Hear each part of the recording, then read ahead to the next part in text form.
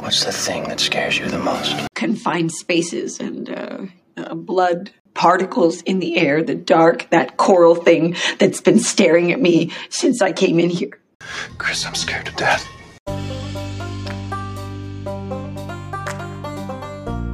Welcome to the Sum of All Fear podcast, the show that examines real-life phobias and the horror movies that prey on them. So pour yourself something strong, Feardos, and let's find out what makes you afraid.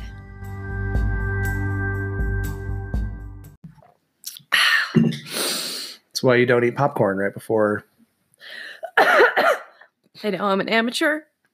You always show up for these with you've got bowls of grapes and popcorn and tea and you set up this whole Well, it is post work. We haven't had dinner. This is podcast time. I know, but these things help fuel my mind and my creativity. These help fuel all those they help those synapses to fire. Right. Synapses, firing and releasing of everything. And yeah, absolutely. I see. All right. We're back. Yay. Hi, Welcome we're back to the Sum of All Fear podcast, guys. My name is Drew, and I'm the history and horror nerd. And this is my much more intelligent mental health therapist, better half, Chris. Hey. And as always, guys, if you like the show, if you've listened to us before, please go to your podcast apps, give us a rating and a review. Check out our social media. We're on Facebook at Sum of All Fear Podcast, on Twitter and Instagram as well at Sum of All Fear Pod. And any questions on phobias or movies, or you just want to chat with us directly, send us an email. We would love that. Send us an email to sumofallfearpodcast at gmail.com. So yeah, we're back. Episode 12. 12. Yep. Lucky number 12. Yep. So we're still doing this thing. Huh? We're preteens at this. Oh, I know. We're like experienced podcasters now. Yeah. We have microphones. We edit stuff sometimes. By we mean you. We lose whole sections and talk about technical difficulties. That has happened to us so much. We didn't do that. It didn't. It only happened to us one episode. Right. One episode mainly. We have kinkling of my whiskey much going into my mouth. Kinkling. Scotch. Scotchity scotch. Oh, I don't drink scotch though. But no. Bourbon. That doesn't sound as good. Good old Jim Beam today. It's Jim Beam. Why did you choose that? My whiskey of choice, which is normally my whiskey of choice at the bar. I'm a bourbon guy. I'm not a Tennessee whiskey guy. No, I don't like. I'll drink scotch every now and then, but and I'll drink. I'll take a shot of Irish whiskey if I have a buddy drinking Jameson or something, but not my thing. I'm a bourbon guy.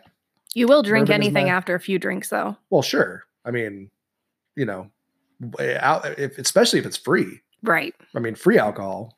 Nobody turns that down, right? You do sometimes. The light switch in your head went immediately. Oh wait, no, she does. I've seen you do it. Yep, oh, never mind. Happened. Nope. And I do turn it down if it's at if it is at that time where this is a bad idea. I shouldn't have that last one. You ever have that time where you take one and then immediately after you go, oh no. Oh yeah. And you're like, I should not have done that. I don't do it as much. That doesn't happen as much as it used to, when I was younger. But every now and then, there's still that one shot too many. It does happen. So, how have you been this week, honey? It has hit the ground running 0 to 100 miles an hour. Yeah. I'm grateful to have a lot of work to be doing. My brain is just fried right now, though. It feels Monday fried. We're doing it on a Monday night. So yeah, that's always a tougher night to do it. I think. Yeah. Sunday we couldn't. We just didn't. We had a lot going on yesterday. Well, how about you? Running all over the place.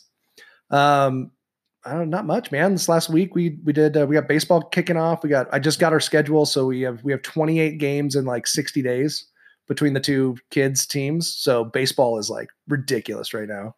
We're plotting our meal plans for parents on the go, and so stupid. And it's going to be fun. You didn't get to play roller derby because you're still busted up. Your foot's all no, fuckered up. I didn't get to play, but the Carson Victory Rollers won 203 to 153 against the Lockford Liberators. Ooh. So we fucking killed it. And you were coaching.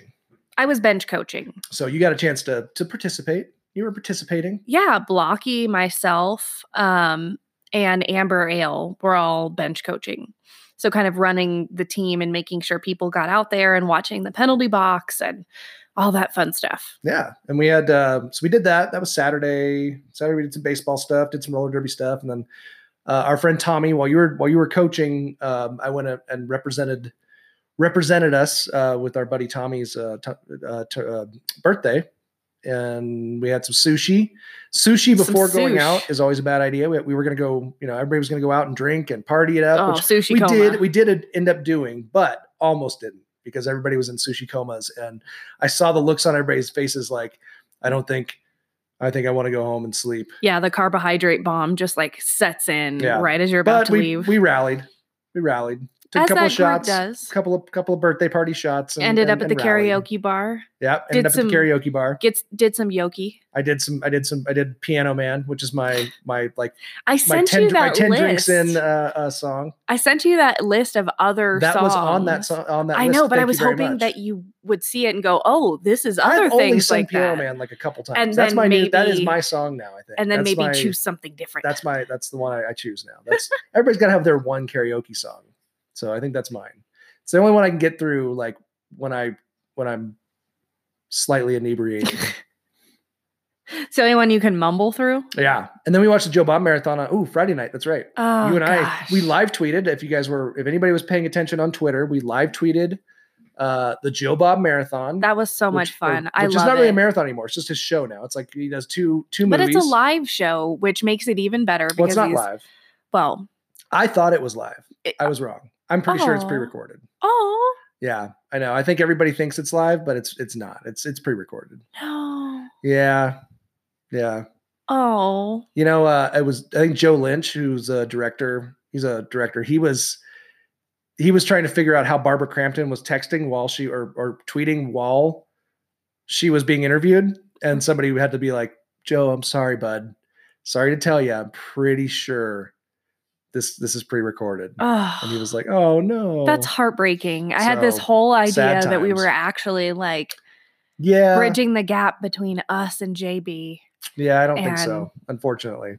He did a meatloaf on us. I suppose I could be wrong, but I'm pretty sure it's too produced. I don't think there's a chance that it could be live. I still loved it though. It was great. It was awesome. He did Chud first, which I had only seen once before, and it's kind of a cult classic, and Joe Bob kind of ripped it a new asshole. I kind of like Joe Bob's take. Yeah, his take on it was pretty good though. It was like a Home Alone prequel is what I decided it was. Because it had John Hurd and everybody from Home Alone was in it. And what's his name? John Hurd and the other bandit, except that's not Joe Pesci. I can't think of his name right now. The not Joe Pesci bandit. Yeah, and it's just it's just okay. It's I think Joe Bob's probably got it. I think he kind of nailed it. It's kind of tries to be more sophisticated than it actually is. And it's got a bunch of these actors who are not really horror people that are trying to make it into some sort of, something more than what it is. And then in the meantime, you don't really get to see the chuds enough. Right. You want to see more chud. Not enough chud. I mean, some of you might want to see more chode, but I wanted to see more chud, because, they weren't even the chuds themselves weren't that great. Right. They were just okay. But having to sit through it to wait for Joe Bob, I would do it any day. Oh yeah, just to hear him talk and ramble about nothing or everything.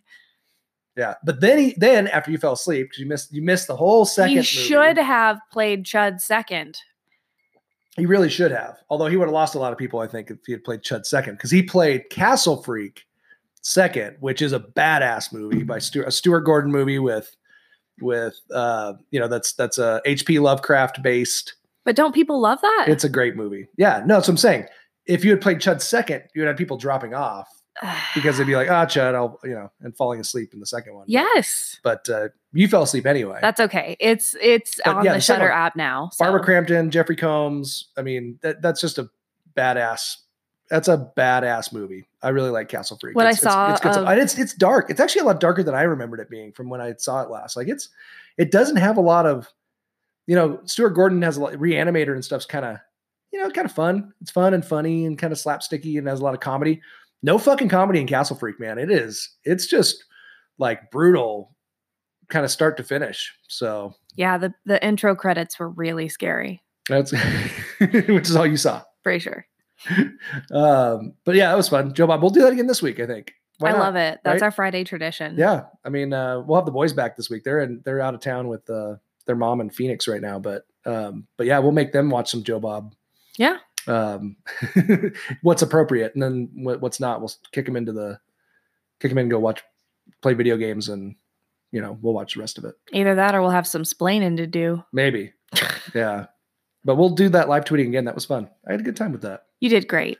And we had a lot of retweets. Darcy, the mail girl, retweeted us a bunch of times. She's so sweet. And Joe Bob retweeted us a couple times, and Shutter retweeted us a couple times. And so, that's always fun. It's exciting stuff. Get a little traction out there in podcast social media world.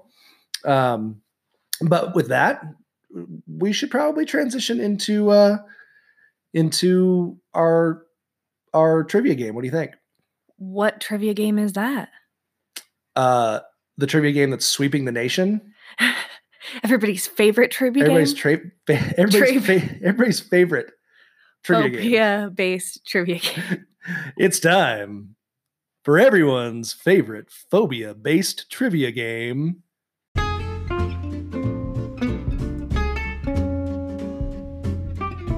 What the fear? You say it now. What the fear? There you go. Okay, you have to say it like that. All right, we're here to answer the question, what the fear? That's the question we're asking. What the fear? What the fear? What the fear? Yeah. It's where we give some clues and hints, and then you make me guess what phobia we're talking about, and I inevitably answer incorrectly. No, you crushed it last time. You got 2 out of 3. I did get 2 out of 3 last time. I can't wait for the 3 But out the of 3 clues, day. it helps when you get clues. When you didn't get It clues, does. it was a lot more out of left field for Well, sure. I ran out of information on like celebrity phobias, so I had to improvise and figure out how to keep this going without, Well, you know what we should do? We need to flip-flop it. I need to start giving you I need to host That's no fun. at some point. Oh, that would be fun. Be really fun. No, because I can explain the psychology behind these phobias. What, you don't think I can't. can read out of a Wikipedia article either? Is that what you're calling my degree? That's what I call your That research. whole 2 years. That's what I call your research on these phobias. I'm pretty sure that you're just finding them on the internet and then explaining some of the information about them. I'm finding a lot, but there's a lot of things that are put together. I'm not downplaying your strong intellect. You might and- kind of be. and your sophisticated fancy degrees. I'm just saying, we should flip-flop this and let me host and put you in the hot seat. Sure. Put that fancy degree to work. God. I didn't study the Greek roots of anything either, so it's not like I'll do much better. I don't claim to ever do better either. Oh. Yeah, if you ask me like DSM diagnoses, Ooh, I would absolutely fancy. crush every single you think so? one. You got think that I'd be whole pretty big good. old thick manual memorized? I think I could narrow it down enough, given like a hint, They changed that damn thing so much. They just changed it. I know. It's all crazy now. So I just finished, You can't even use the word crazy anymore, can you? No, you haven't been able to You've since never been like able to? the 80s. That's not proper. No, it's not even Looney Tunes? It's not even like a behavioral health term. Biddy, biddy, biddy. That's all, folks? I think it's a cartoon term. Mm. All right. Is that, Why don't you, is that pig? What's that pig's name? Porky? Porky. Porky Pig? Porky. Biddy, biddy, biddy, biddy, biddy. That's all, folks. It's like how I can do can I do Daffy Duck? I think you did. That's Donald Duck. Donald. That's okay. I Disney. can never remember That's which not. one. That's not Looney Tunes. No? No. Oh. We're way off. Okay, anyways. Back to the phobias. Wow. Yeah. That was a Tangent. tangent. Thanks for coming on that journey with us, folks. All right. Are you ready for Journey through our childhood cartoons. Right? Are you ready for your first phobia? Oh, I'm ready. Okay. Bring it. Your first phobia is porphyrophobia. Spell that for me. Porphyro phobia. Porphyrophobia. And your hint is Phy. So it's porphyrophobia. porphyrophobia. Sorry. Phy. What was it? Porphyro. Porphyrophobia. R-O. Porphyriophobia. Porphyrophobia. Is it IR or RI? What? This is why we need flashcards. There was no I. No Where I. did you get I? Oh, Y. Sorry. Y. PHY.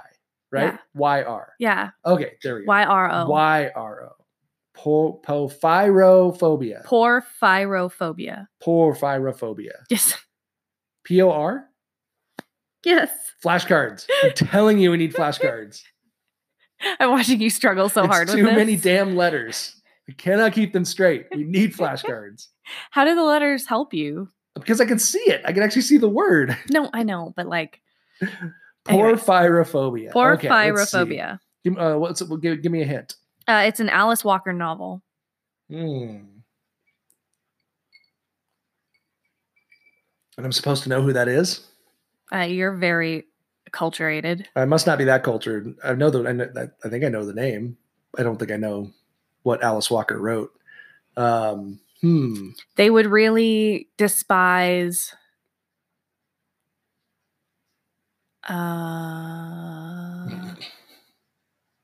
the LSU Tigers. Ooh, porphyrophobia. Fear of the color purple? Shit, yeah, you Is got it it really right. right? Yeah. See, the LSU Tigers. Air 5. Good job. Oh, the color purple. Oh, that's what Alice Yes, Walker wrote. Alice That's why I Walker, didn't know. The Color Purple. No, I should Good job. The Well, color your- purple. your was fun- that an Oprah? Didn't Oprah star in that like TV remake Oh, or God, I make of don't that? know. I'm pretty sure she did. Wasn't that a Hallmark movie? Yeah, it was kind of like a Your mom it was a probably made for watched it. TV series or Yeah. movie. Wow, I'm getting good at this. Yeah. So But you're again, I think these clues, are you making the clues too easy? I don't know. I don't know. LSU either Tigers, way, I guess though. because I knew they were purple and gold. Right. But you could have gone with fear of cats, I thought fear about the of tiger thing, yeah, but then Louisiana, I was- fear of the swamp. There's a lot of ways you could have gone, but you chose So are you purple. giving me the credit? Are you giving me credit for getting the right answer? I always do. Well, I know, but I feel like I'm getting too many easy hints now. Oh. Are we dumbing it down too much? Well, I can dumb it up some. I just don't feel comfortable. This is a weird position to be in right now because I've been so used. You're like, why am I winning? for like this 10 feels like- episodes. I I've want been you to very l- used to being humiliated. I really and- honestly want you to just lean into the discomfort of the All experience right, and be I'm gonna okay lean with into it. the discomfort of being right. Yeah, there you go. Just lean into it. You know, I there can't was believe one- I ever thought I would have There to was say that to one you. time. There was one time that I was wrong. It was that one time that I thought I was wrong, but I was actually right. That's how Yeah. it normally is. Yeah. Yeah.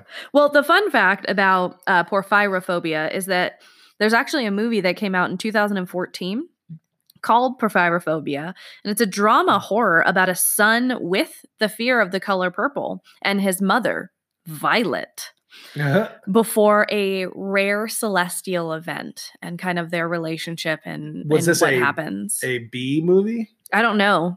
You should look it up, maybe watch I'll have to it. check it out. That sounds interesting. Porphyrophobia, 2014. You ready for the next one? I am ready. Okay. Lachanophobia. Mhm. LACHANO. Okay. Got that one. Don't need to have you repeat it again. Okay. Lachanophobia. Mm-hmm. Okay. And your hint is that it frequently affects children ages 2 to 6. Ooh, lachanophobia frequently affects children ages 2 to 6. Lachanophobia.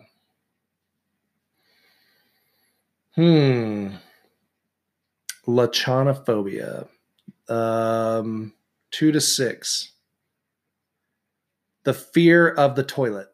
No, but that's a really good guess. I was thinking like potty training time. Right. 6 would be, A little bit old. 6, would be a little bit but it old. would be But, like you know, the end maybe cusp of older range. Yeah, right? no, it happens. Yeah. No, it's I'd be pretty actually. bummed if you were. I guess there's kids that wet their bed all the way till they're older. But Did you know that frequent bedwetting is often a sign to probe a little bit deeper about traumatic sexual history past? yeah, I did know that. And a lot of very famous serial killers had bedwetting problems when they were kids. Yeah, That were pretty profound. yeah, Yeah. very interesting. So Well, not always this- the case though. So if you have a kid that wets the bed, it's not always the case. This fear is lechonophobia, the fear of vegetables. Oh, Let's talk about Hank's experience with acquiring the fear of vegetables, which what, didn't he throw up broccoli once? he was like crying and shaking at the thought of having to eat broccoli and put it on his tongue and vomited. Like, See, couldn't swallow it, made himself vomit. He had hyped himself up so much. He had about it. hyped himself up so much. That's about pretty eating common it. though. I remember. pretty I common. know when you were a kid, you didn't really do.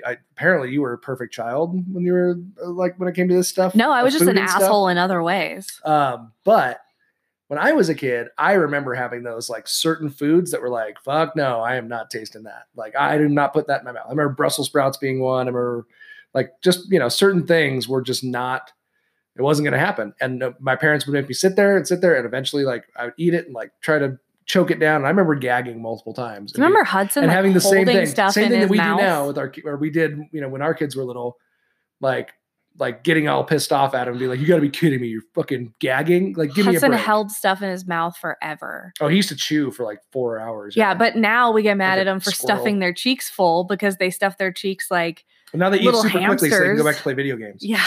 And Now we're it's like, like, okay, slow down. Just Dinner is somewhere just- in the dinner middle. is just Somewhere in the middle. an inconvenience in between like video game time. Slow down. Not that slow though. Yeah.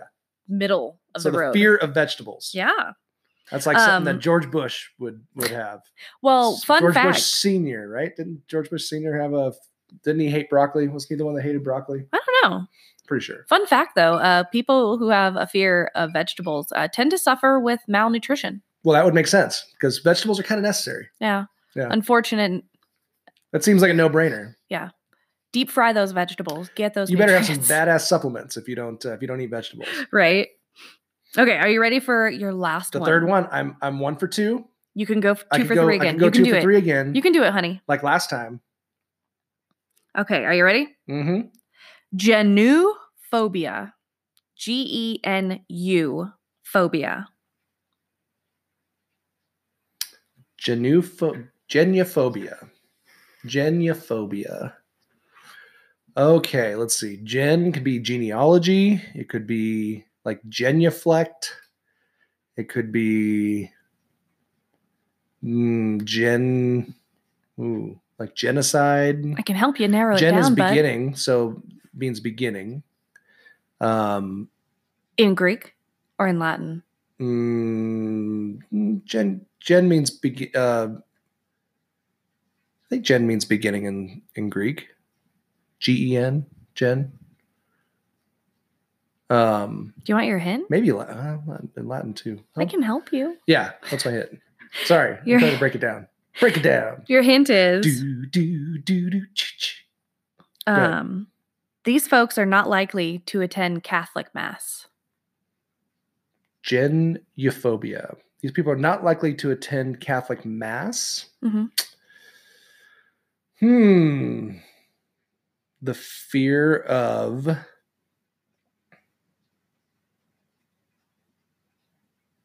that could go a lot of different ways. The fear of kneeling. A little more. Go a little deeper. A little deeper. The fear of kneeling and standing and kneeling. No. The fear of Cold. praying. Colder. The fear of kneeling. That's got to be close. That's real close. Kneeling now, is close. warmer. The fear of kneeling. The fear of being on their knees. The fear of So much closer. of falling and not being able to get up. fallen and I can't get up. It's the fear of knees. The fear of knees. But it often includes being scared of uncovered knees in person or on screen, fearing their own knees, and also kneeling. They would also have a problem with porn stars. Right. Yeah, there's a lot of kneeling. Well, there's a lot of kneeling on your knees in those porn movies too. If you have a knee That's injury, what I've heard. I've never seen them myself. No, of course not you. If you have a knee injury, you can acquire that fear because you don't want to re-aggravate your knee, you know? Injury. So you're really scared of doing anything involving your knee. Well, that would be walking. Right. Or, but it can also activity. It can also occur from having seen a severe knee injury in person or on TV. And that I think really about bothers me. I think about every time I see a compound fracture on TV and I just can't handle it, even if it's fake. Yeah. So think about all the movies where somebody's knee gets bashed in or their kneecaps get shot out, and how that might affect somebody, who could be impacted by this fear to a phobic level. Yeah, that kneecapping, that's no good. It's like the Irish mobsters like to do. It's like bite the curb, like that. Ooh, yeah, American History X. Yeah. Ooh, yeah, that God, seems just nar. No, thank you. Well, you did wonderful. I say you get that last one because you got it was close. It was close. Kneeling. Well, knees had knee in it. Exactly. And I kept saying warmer. Not too bad. Good job. You did great. I'm pretty good when I get a hint. Those of you out in podcast land, he did wonderful. Once I get in the general vicinity, I feel like I do a little bit better. You're great at narrowing it down. All those CSI Miami. Well, that's episodes. Jeopardy, right? I mean, Jeopardy gives you Jeopardy too. the general area, and then you get the answer, right? That's. I hope Alex Trebek's okay. Skills. Huh? Applicable skills. I said I hope Alex Trebek's okay. I know, me too. I'm sad. I'm really sad he has cancer. I know. It really bums me out. He's an icon and such a good person, I hear. I need to get a Trebek tattoo. You do. I really do. Next tattoo. Yeah. He's inspired me my entire life. I'm a big Jeopardy fan. I know. Should I get it done? Yeah, absolutely. Yeah. Maybe get it done we've got a friend. Like those pictures of the saints with like the kind of like the halo around them, like the glowy I was halo. thinking more like a bobblehead Trebek. That seems disrespectful. Although kind of cool. I like the idea. Maybe I'll do that. I don't know. Like a Funko Pop tattoo of Trebek. So we got an interesting phobia today. Yeah. Which is I don't know that we haven't really done anything related to like environmental type phobias, right? I don't think so. Nothing like in your space. I guess knives kind of pointing at sharp objects is kind of like that. Yeah, it kind of extended out into. But we have anthophobia, right? Anthophobia. The fear of flowers today. Ooh. Which, yeah, I think that's an interesting phobia. It turned out to be a lot of fun, considering the folklore and the history around flowers, and watching certain movies where flowers are given special powers, or they become sort of humanistic. Yeah. What's that called? Anthropomorphizing. Anthropomorphizing. Anthropomorphizing. Yeah. When you take an inanimate object and make it, give it human characteristics, right? Right. So with that, let's dive into our phobia. Anthophobia, the fear of flowers.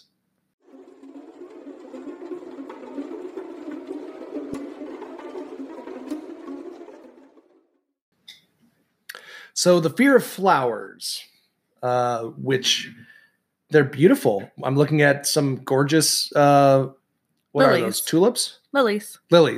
Mm-hmm. In our window right now because it's springtime. Springtime is flower time. And Reno gets confused. We have like winter. We have fake second spring. Winter and then fake spring. Right. Yeah. Which we're probably in right now. Probably in right now. Nothing's really flowering outside much yet. No. But just starting to. We're starting to see some green buds come up, and there are some things starting to pop.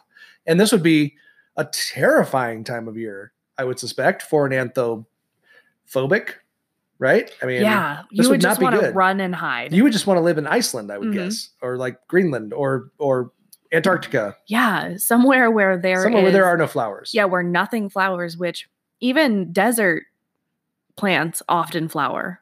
So it would be the desert's beautiful right now. You should see. Right. Did you see the pictures the super bloom. did you see the pictures that Katie took on her my ex-wife? They just drove down to Phoenix, Arizona. No. And on the way they took pictures. Show me those later. At rest stops with like a bunch of the flowering cactuses and all that stuff. Because everything's in bloom right now. Right. Down there, which is a beautiful time to drive across the desert. Because it's actually desert is actually very beautiful in the springtime. Right. But I think this is an interesting topic for me because my family, kind of tying back to last week too. My mom's side of the family is British, and came from central England, south of Leeds, and I don't know, east of Liverpool, I guess. But they came over. Do you have the coordinates too? The family came over from England in like the late 1600s. So like we're second generation Americans, well, British Americans, I guess. And they migrated from like Virginia, like the Virginia colonies, to Middle Tennessee. So my mom was raised in Tennessee, but they were in Middle Tennessee. The family was in Middle Tennessee in like late 1700s, early 1800s, as settlers in like Cannon County and Warren County. Excuse me. And the reason I bring that up is because, growing up, I knew a little bit about my family history, but I've been researching it a lot more, as I've gotten older, because I just genealogy and stuff fascinates me anyway. And I think it's always really interesting to see where you came from. But growing up, my grandmother was like an insanely amazing gardener. Like they had 20 acres in Winchester, Tennessee, and had a huge garden, flowers everywhere. She had a green thumb. I mean, she literally could identify any plant, any flower, like instantaneously. That's amazing. I mean, she knew all of them, herbs. It didn't matter. My grandfather, was raised, up in McMinnville, Tennessee, as was my grandmother. They both were.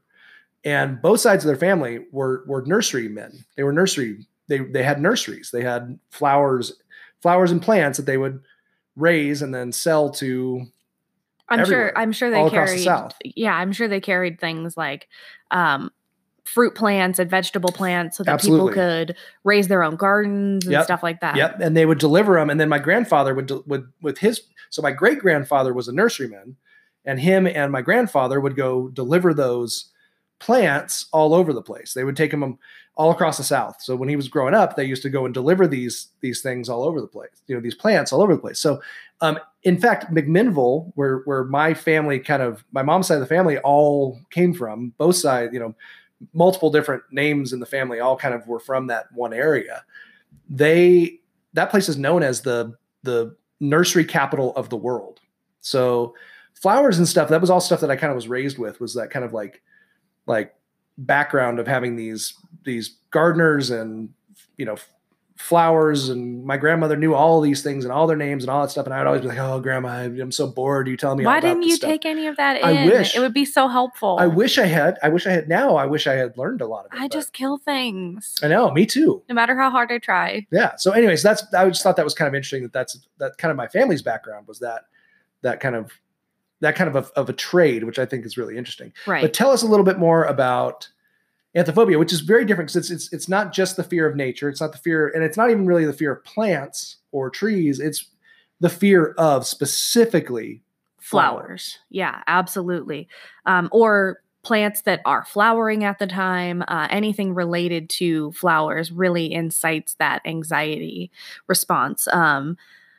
But this phobia is really rare. It often happens from a learned association. So something happens that creates a connection in the brain that makes this association of flowers really strong. So a lot of times it can be related to traumatic events like maybe death, going to a funeral of a loved one at a very there's so many young flowers age. there. There's flowers everywhere. Yeah, I guess if you were young and all you saw was the flowers. An association with grief and death and loss. Maybe at your eye level a lot too as a little kid. Yeah. Right? You got to think about bouquets and stuff. And the things that kids look at, the things that draw your eye, lots of red and white flowers at funerals. Those are typical funeral colors.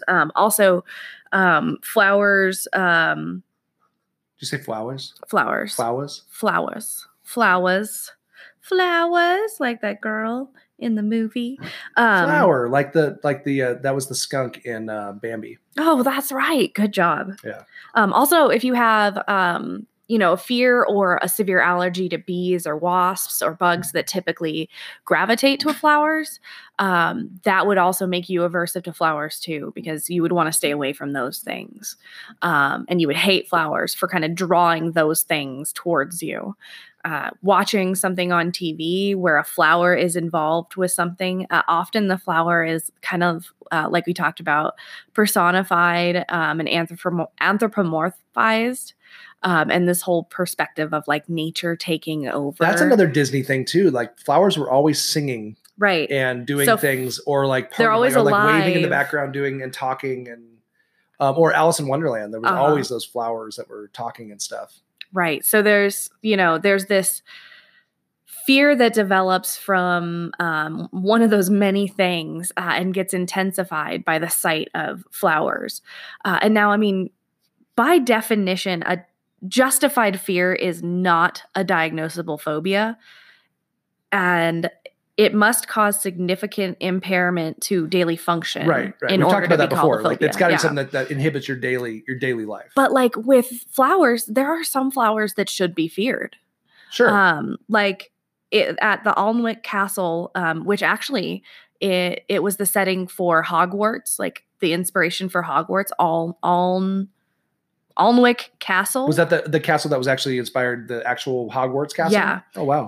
Because I know a lot of the plant stuff that they did in that, I'm sure, was probably inspired by this thing you're about to talk about. And Downton Abbey as well. It's the same castle used in Downton Abbey. They may have even used it as part of Hogwarts interior. Oh wow. But it's a massive castle, and recently the Duchess of somewhere, I forgot to write it down.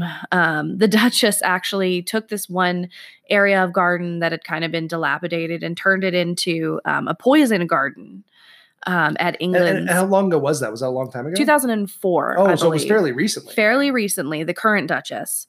And it includes things like narcotics. It's a poison too. Garden. It's a garden of just poisonous plants. Just poisonous plants. And she talks about how she wanted to educate people not just about the medicinal purposes of plants, but also how plants have the potential to harm.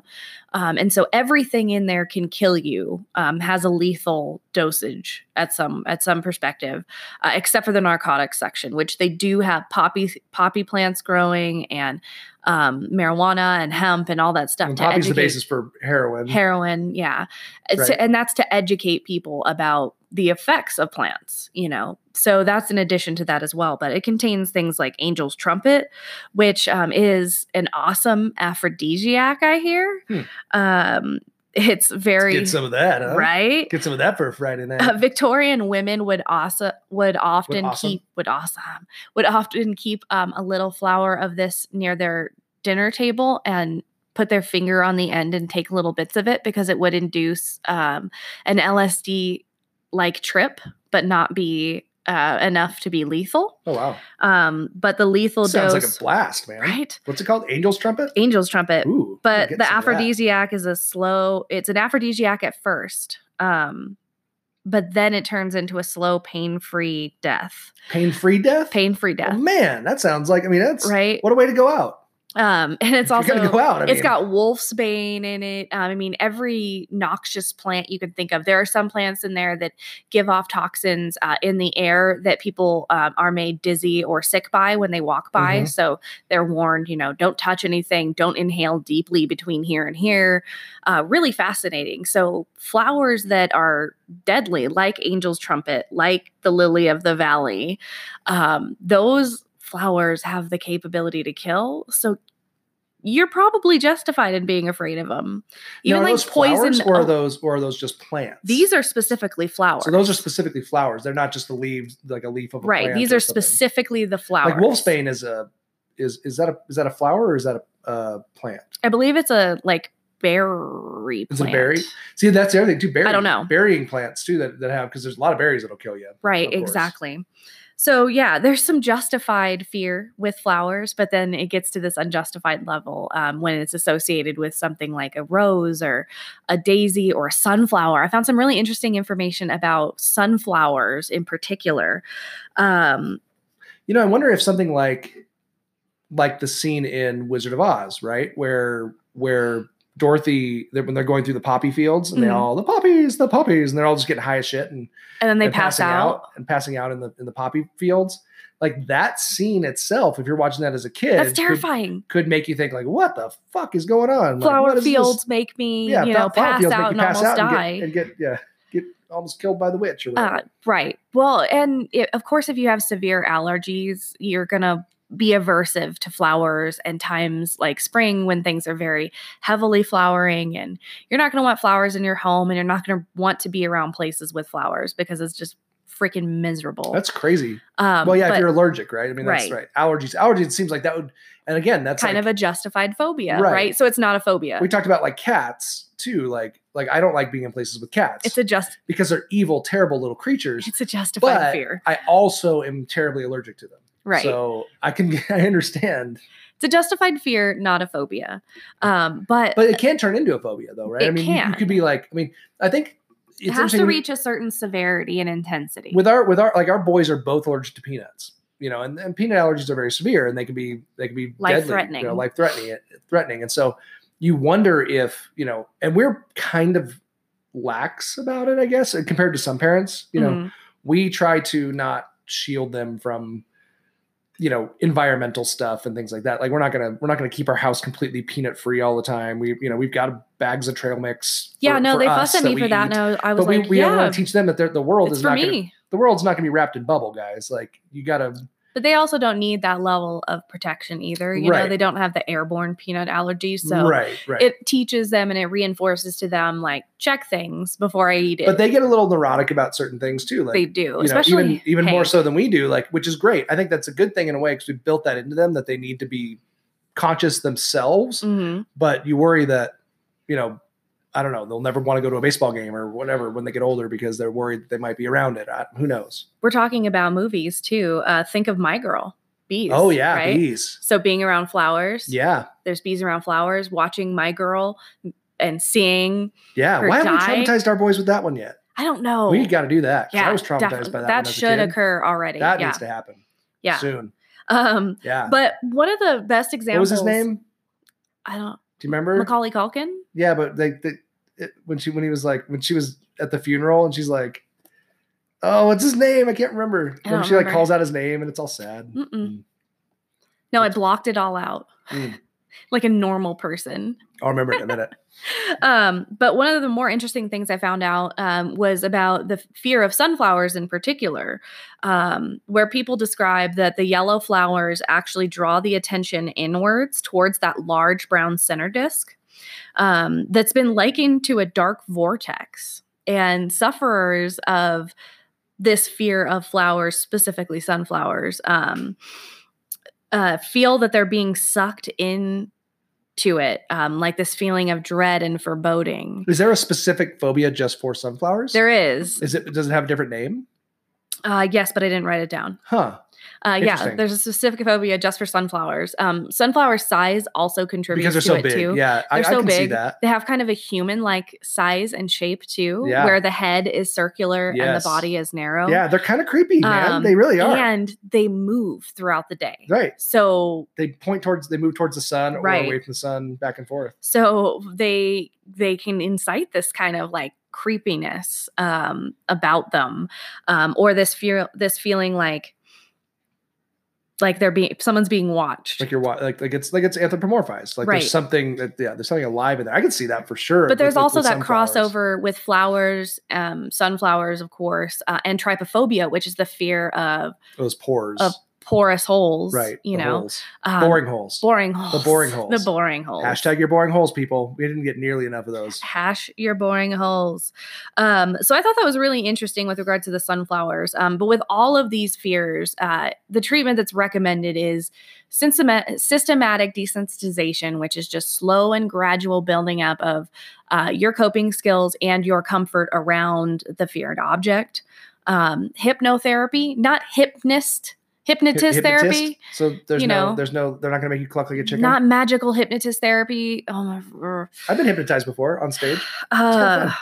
Well, okay. Which is suggestibility. Let me tell you why I'm mad about this. Which is suggestibility, which is the difference between like therapeutic hypnotism and they've got to have similarities though, right? They have similarities, but because they both are suggestibility. Ultimately, it's just implanting something in your brain to make you do it, right? well, you can't say implanting. You can't implant something. But anyways, let me explain why I'm so agitated with this idea of hypnotist versus hypnotherapist. Okay. Because that pylon, Maury Povich. Oh, we're going asshole Maury Povich again. Maury Povich is an asshole, by the way, which we determined back in our Fear of Chickens episode. Maury Povich had a string of episodes that were phobia specific. So there's a whole bunch of these episodes. There's a whole We should watch bunch. these episodes. We should watch all of them. It's sad. He is exploiting, like, maybe not him necessarily, but the producers at the Maury Povich show are exploiting these poor people. Yeah, it's Maury And Povich, so- and he's an asshole. Maury Povich is an asshole. Hashtag So- Maury Povich is an asshole. They start the show off and they're like, oh, my fear, she explains her story, blah, blah, blah. He brings a hypnotist to help her out. And while she is back with the hypnotist, we see a video of what happened before this taping where the producer, Did she have this phobia? Did she have the fear of flowers? she had the fear of flowers. So she had anthophobia. Anthophobia.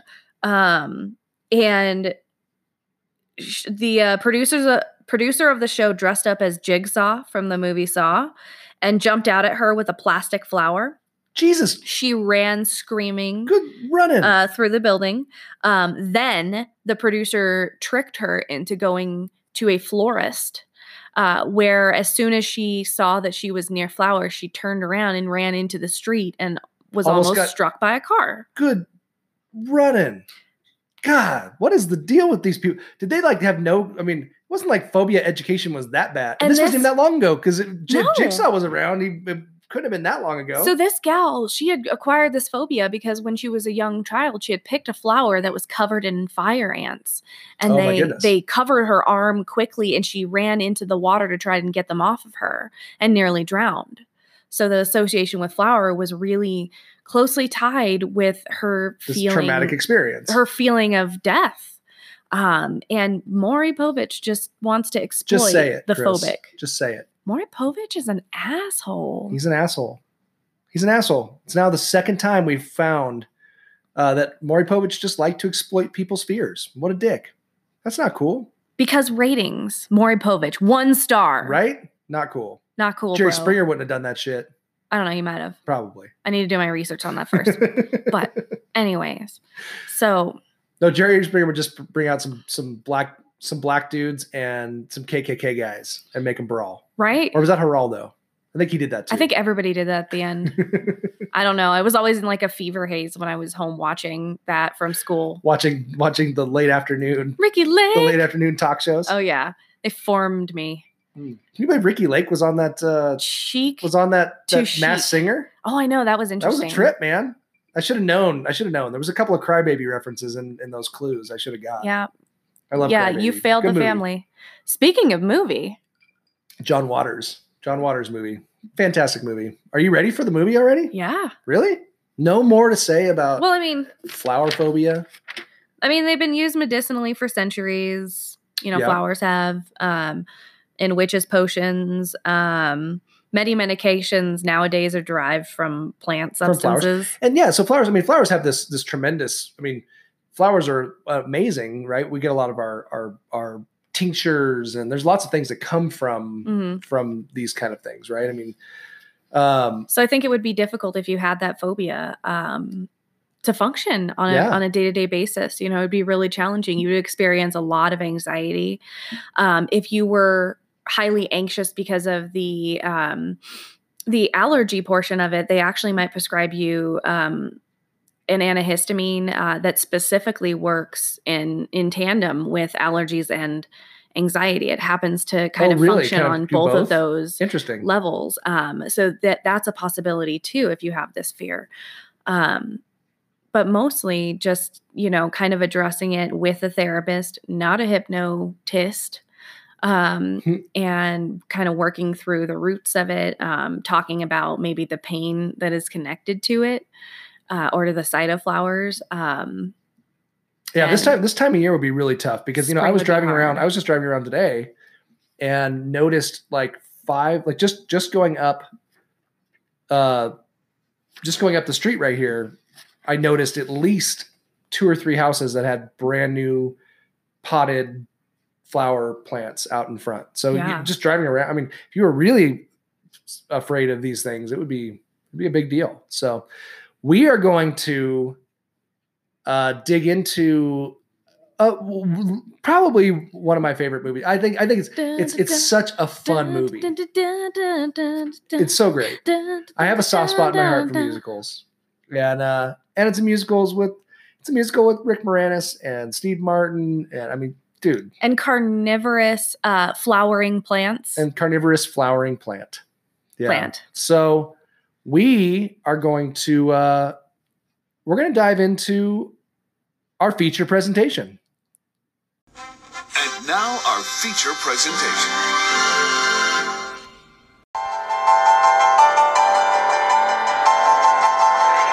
It all began in this little shop Oh, damn roses. where, strange as it seems, something extraordinary happened. I'm afraid it isn't feeling very well today. Now isn't that bizarre? What kind of a weirdo plot does that, Seymour? Little Shop of Horrors, a story about a boy I've given you sunlight. I've given you rain. Looks like you're not happy. Unless I open a vein. Where did you get such a weird plant?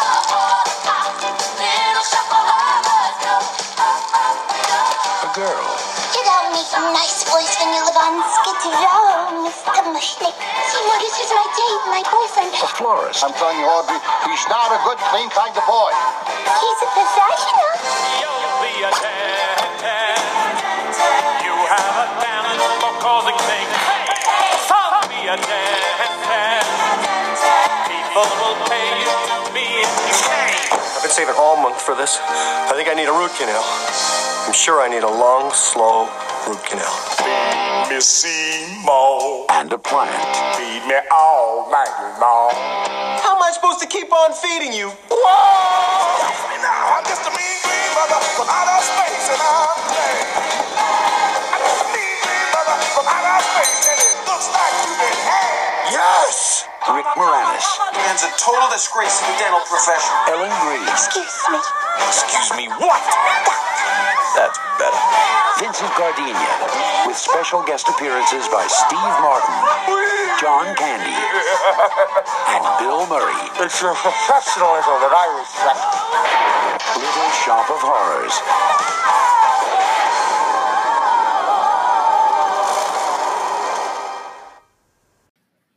I've given you sunshine. That's such a fun I've trailer. given you dirt. Ouch. Dang, roses. You give me nothing but heartache and hurt.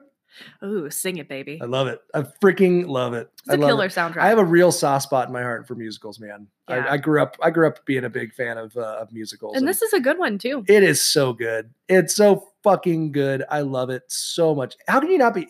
You can't not like smile when watching this movie. I mean, if you just hate musicals, then yeah, you won't like it. You would not But- smile. You would frown. But I mean, horror musicals are pretty rad. I kind of like the fact that there's this kind of little horror musical subgenre, right? Like I love that. we've got The Rom Zomcom. Rocky Horror Picture Show. We got Rocky Horror's so good. Little Shop of Horrors. We got Anna and the Apocalypse. We just watched recently is Yep. another one. I like that subgenre. I'm a big fan. I like it a lot. And Take us through the magical journey. the fact that Little Shop of Horrors, this wonderful little 1986 Wow. flick, What a great year. good year. That's the year you were born, huh? Yes. Yeah, I was 5. Ooh. Yeah. Hot little 5-year-old. And the fact that was awful, I'm sorry. the man eating plant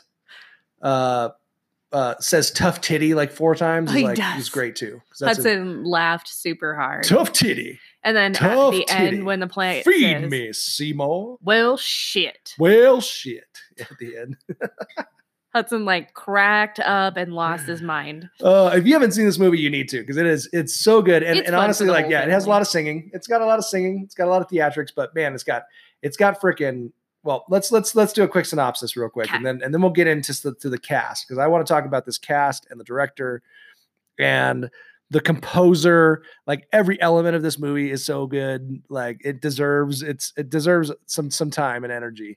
But the movie is, it's about Seymour Krelborn, who's a nerdy orphan, and he's working at Mushnick's, which is a flower shop in urban Skid Row.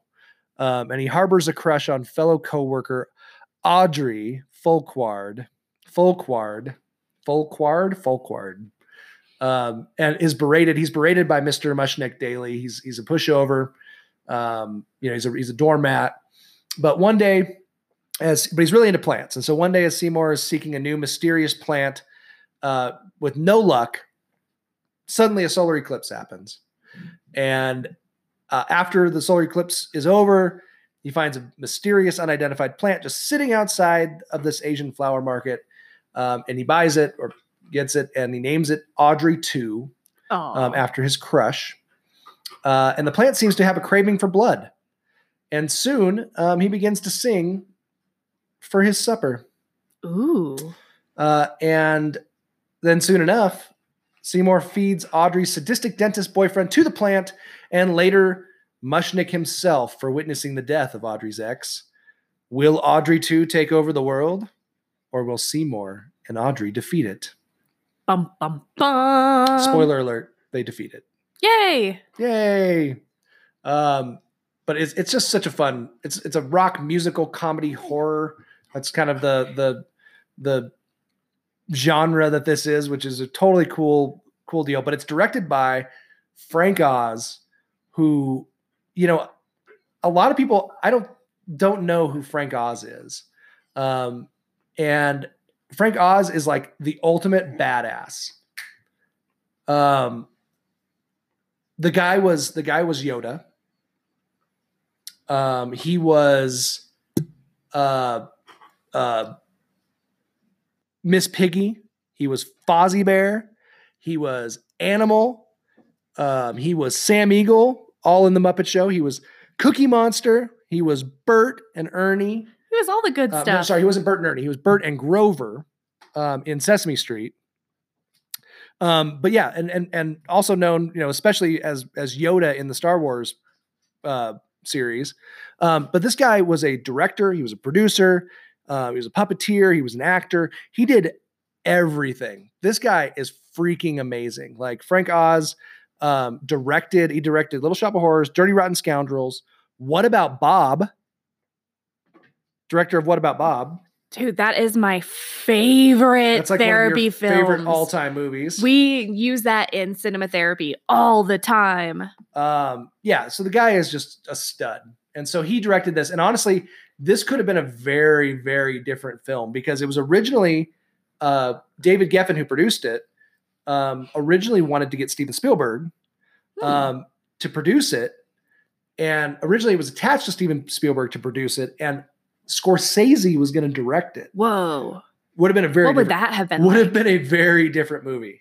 And then at one point, John Landis, who we've talked about, who did Animal House and American Werewolf in London and all those movies, he was attached to direct it at one point too. So it could have been a very different movie. Like, there's so many ways that this movie could have gone, but I think the Frank Oz with the puppeteering and the background he had with Jim Henson, Oh, it was perfect. and stuff like that, it ended up being, this very kind of interesting little musical. And the background of this movie is really interesting, because it came from, it originally was a low budget 1960 film by Roger Corman. And if you know Roger Corman, you know that he's like the king of exploitation films. Like, he's the one who came up with Joe Bob's, boob requirements in the movie. Mhm. That was Roger Corman's. That's Roger Corman's. That was his. Is it philosophy. his boob baby? His boob. Is it his boob boobie? philosophy. That was his philosophy. His philosophy was like, you have to, this is the way that we make a good exploitation film. We make it like this, and we make it like this, make it like this. But originally he had done this movie, Little Shop of Horrors, in 1960, and it was actually a much darker movie. I just watched it the other day. Yeah, it has a different ending, right? It's just different. It's just very different. It's not, there's not a musical. It's just darker. It's just very, and honestly, I was watching it while I was doing something else. I didn't Not watch a it super musical. close. But it was I'm very, out. very different. And it also featured Jack Nicholson as the masochistic dentist patient. And it was his very first film role. What? And he was a baby. I mean, he looked like a baby. So he played the masochistic patient, and then he went on to play One Flew Over the Cuckoo's Nest. Yeah. Oh, that wasn't too many years later. No. Yeah, that was what, late 60s, early 70s. So, very different type of deal. And then Alan Menken, and I can't remember who else came up with him, but they came up with this musical stage production, and developed this musical theater, like composition for this movie, and turned it into a musical, and then it got adapted to the 1986 movie that we know now. And Menken is another guy, the composer for this movie, who came up with all this insane, amazing music that's in this movie. Dude has 9 Oscars, whoa, 11 Grammys, dang, and a Tony Award, shoot, dang, among other, awards and tons of other stuff. I mean, the guy did Little Mermaid, which we all know every song to. Anybody that grew up in the 80s knows every song to Little Mermaid. Everybody knows every song to Beauty and the Beast. We all know, oh hell yeah, Aladdin. We all know Pocahontas. He did all of those. Talk about iconic. Newsies is another one, which I remember I loved Newsies when I was a kid. I wasn't into it. There was that was probably the time era too. It was, Newsies came out in like 92. So I was like 10, 11 years old or whatever, and just loved that movie. And it was another musical, kind of fun musical kind of deal. But that guy did a ton of amazing stuff. So that's the background of this movie. Like, amazing director, amazing composer. And then you just have this cool ass story with Rick Moranis playing Seymour, and Rick Moranis in his own right. I mean, SCTV guy is fucking brilliant comedian. We always think about like Honey, I Shrunk the Kids and Ghostbusters. Ghostbusters, absolutely. And then dropped off the face of the freaking planet when his wife died of cancer. Until Dark Helmet in Spaceballs. Yeah, he was Dark Helmet. And then they just dropped off the face of the planet. He didn't act anymore. He was just his wife died of cancer in I think 97 or something. And he just was done. He said, I'm going to raise my boys. He had 2 boys, and he just quit acting. And basically he's only been really done like 1 or 2 little things. He reprised his role as the voice of Dark Helmet. As Dark Helmet in the Goldbergs like last year. And that was like one of the first things he's done in like 12 years. And there's word that he might be starting to get back into the business again now that his kids are older, which would be really awesome because he really is a genius. Like, the guy is just wonderful. And such a great comedic actor, and then Ellen Greene is Audrey, who you love. You love her voice so much. She really bugs you, doesn't she? I can't stand it. Sidma. I think it's wonderful. I like her voice. I really like those weird, like, high-pitched voices. I just can't. It's not voices. necessarily that it's high pitched. It's how she carries her voice, if that makes sense. And that's kind of the role. She was playing this overdone ditz. I mean, that's kind of the role I know it was the role, but it doesn't mean I can't be annoyed. Yeah, and so then we have Ellen Greene as Audrey. We have Steve Martin as the dentist, which is just a fucking great role too. Like, so good, and he plays it so perfectly. Levi Stubbs is the voice of Audrey 2, the plant. And he was in the band The Four Tops. What was the song I was singing earlier? They've had so many hits. They've had a ton of huge hits in the 60s. Sugar Pie Honey Bun. Yeah. Sugar Pie Honey Bun. That song. You know that I love you. That's Levi Stubbs. He's the voice of Audrey too. And then we have all these amazing cameos too. We have Bill Murray, we've got Jim Belushi, we've got John Candy, everybody's Christopher in this Guest, And not only that, but the Ronettes who pop up throughout the whole thing. You've got these girls singing this like doo-wop and stuff going on. They're the the flowering buds. And the buds too. Yeah, the buds singing too. That's also them. That's Tisha Campbell Martin as one of the Ronettes, who's Gina from the show Martin, the Damn Gina. Damn Gina. And then one of the other girls in that little three-part harmony deal is Tachina Arnold, who's also in Martin. So little 90s show, late 80s, 90s show throwback. So like everywhere in this movie, there's like people that you recognize. And it's just so good.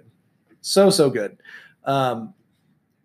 You said you had some breakdowns of some of these characters. Yeah, too. These characters psychologically are super interesting. So I'm going to start off with just kind of talking about like the overall analysis of this movie from like a psychological perspective. And really what it feels like we're watching the development of Freud's id and then ego and super ego battling it out with id. And so we can think where did you get this from? I'm interested to hear this analysis. Oh, you come with me, baby bird. I'll feed you. So come with me to a place where Audrey 2 plays the part of Freud's id, which is the base instinct, the animalistic side of us, the primal part, the feed me, Seymour part. It's just all give it to me. Mm-hmm. Give it to me. Give it to me. I need natural. He's very sexual too. My base instincts. Yep, he's very sexual too. He's feeling up very on sexual. Audrey 1. It's a very sexual movie too. It's really a super sexual dirty movie, plant. Really. The whole movie is. I mean, there's a lot of characters that throw out some dirtiness. The dentist. And then we've got the original Audrey, who really, when we look at it, she plays more of the super ego, perfection, attainment, has to do everything right. Everything drives her moral decisions, even if, somebody hurts her, like Oren, the sociopathic dentist. Yeah, but she goes along with it. She's like does. She's a codependent like too. She's a codependent in a domestically violent he's hooking relationship. her up. He's got her all handcuffed up every night. Now that's different if it's sexual. And he makes her call him doctor. That's different if it's sexual. That's a whole different ballgame. Call me doctor. And then the ego would be Seymour, fighting between the superego and the id for control and for balance. So think of how when Seymour begins to feed the id and to focus on the id, it starts with his unchecked based instincts when he sees the dentist attacking Audrey 1. And he finally goes, enough is enough. That's it. He's gonna. Yep. I'm going to feed my id. I'm literally going to feed my id. And as he feeds the id grows stronger and stronger. And he gets really out of control, obviously. Like ids in all of us can, those primal base instincts can get a little out of hand and take over reason if we're not careful.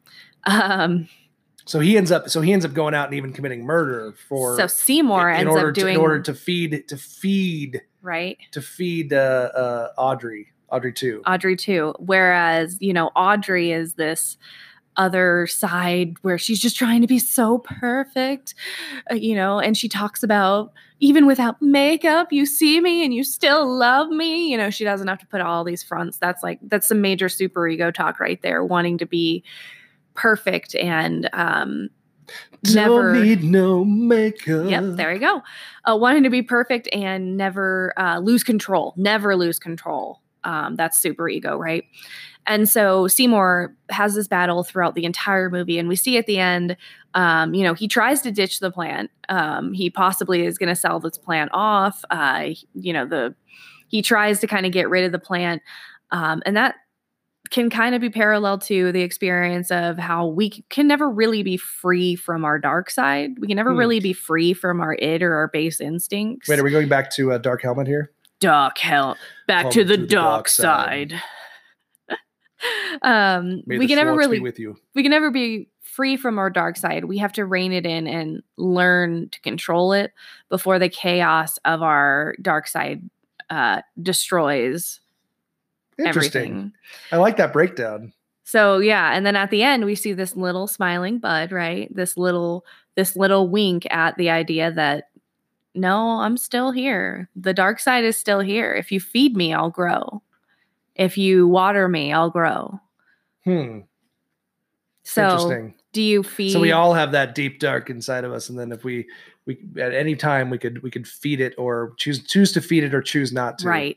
I mean, it's parallel to this old Indian story where a young boy sits on his grandfather's lap and says, do you know that there exist two wolves?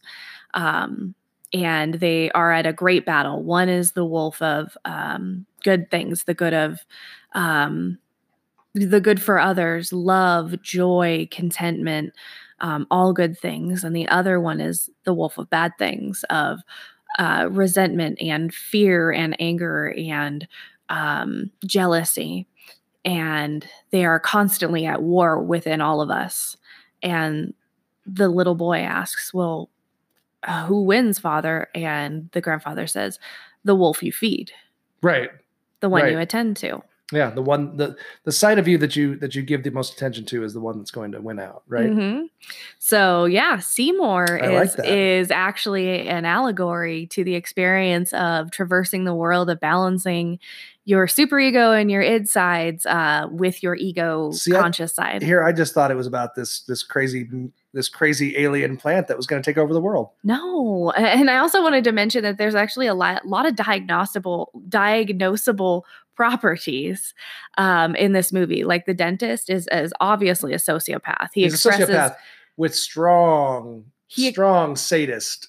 He gets tendencies. so much sexual satisfaction from inflicting pain Yeah, and misery. He talks about not caring about it, about no resentment, no nothing. He's a total sociopath. He's definitely gets his kicks off out of beating up on Audrey. We know she comes in with a black eye. She talks about how he uses handcuffs. He has to, the whole it's like the whole BDSM thing where you must call me sir.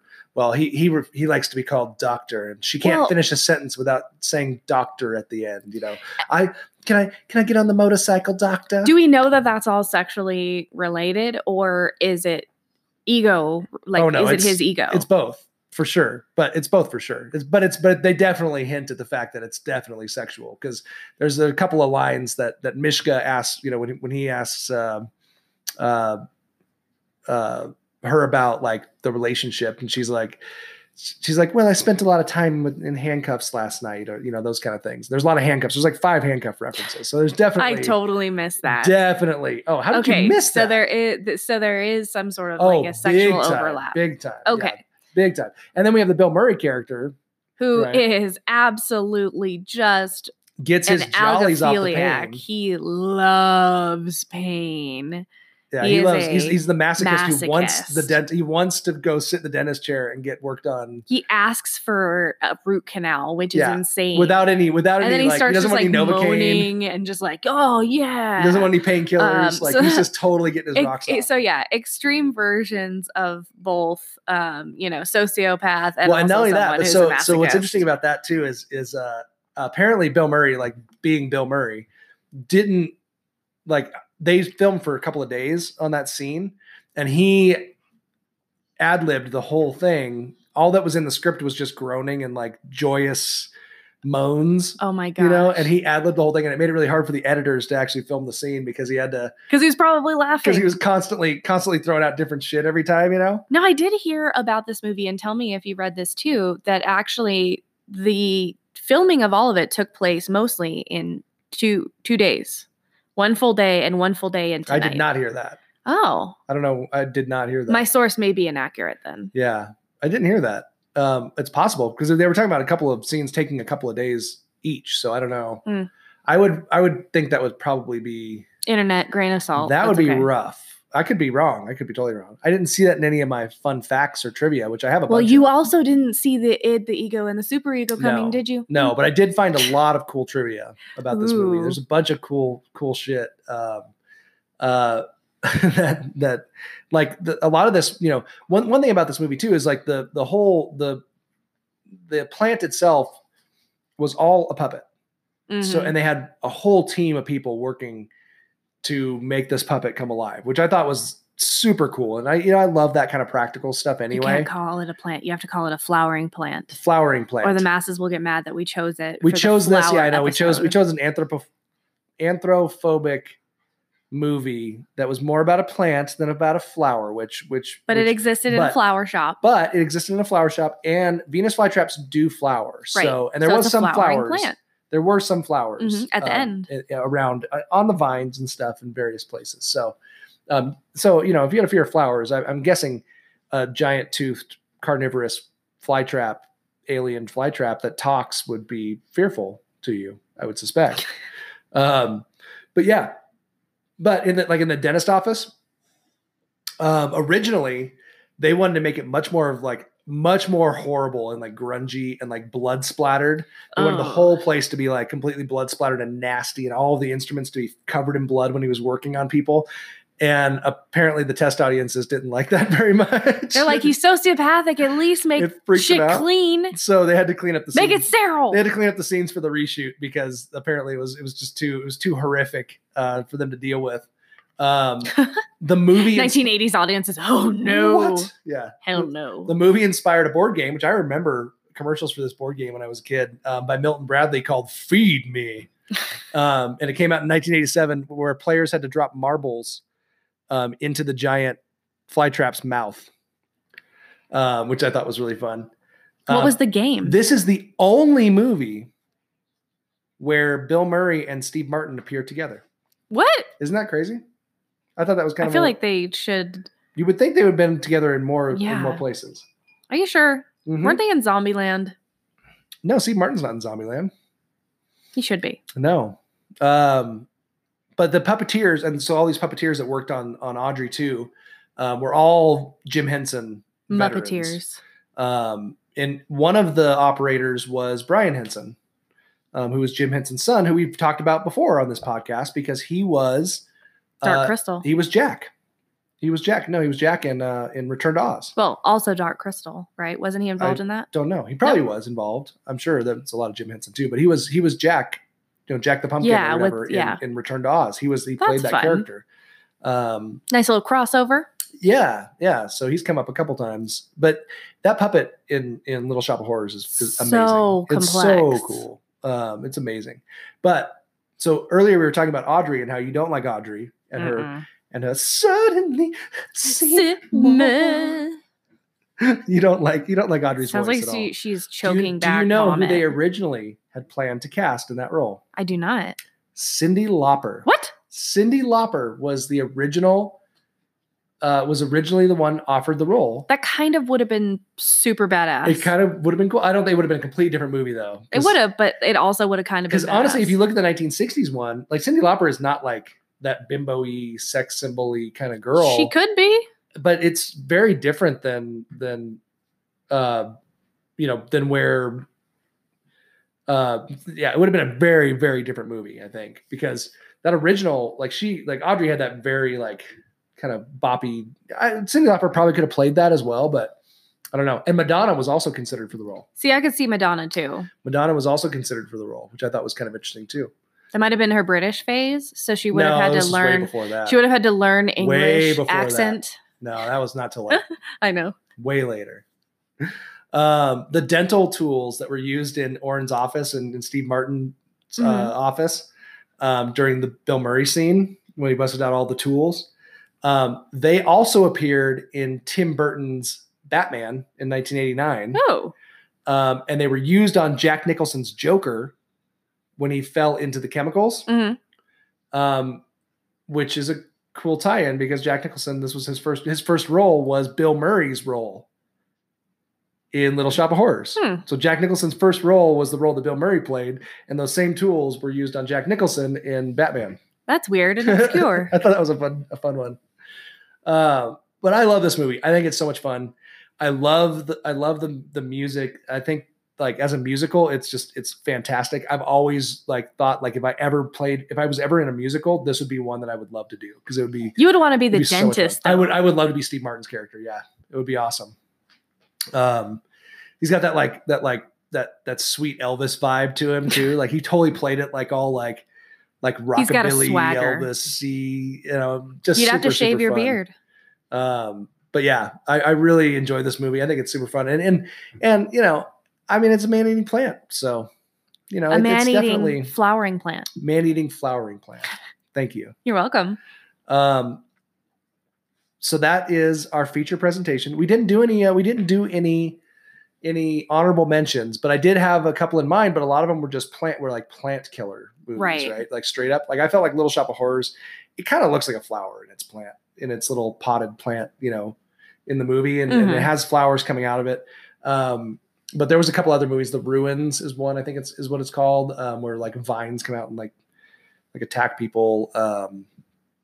There's definitely a handful of movies we could have kind of honorably mentioned, but I'm kind of getting away from the honorable mentions just because our episodes are, you know, we don't want them to go too crazy long. And So honorable mentions should really only come into play when they deserve to be honored and mentioned. I think when you find something that's really spot on that you're like, I can't decide between these two movies. I have to do these movies. So we've got enough shit. We'll still bring them back for sure. But Little Shop of Horrors and Fear of Flowers seem like a really fun 4 stars, fun family ride. Fun family ride. We let the boys watch it and they had a blast with it. They enjoyed it. It's a good family movie. Oh shit. At the end, he liked the oh shit line. But yeah, it's a classic, man. Check it out. Little Shop of Horrors. That's our episode. Anything else that you want to talk about, honey? Do we have any idea what we're doing next week? I don't. I've gotten to where I'm not going to look ahead. I don't want to start on anything else until you just want to focus in the now. Yeah, and I want to, we'll make it a surprise. Good. That's very mindful of you. We don't need to, we don't need to tease it yet. We don't need no stinking teasing. Right now, just share Little Shop of Horrors, share Anthophobia with your friends this week, and please rate us and review us.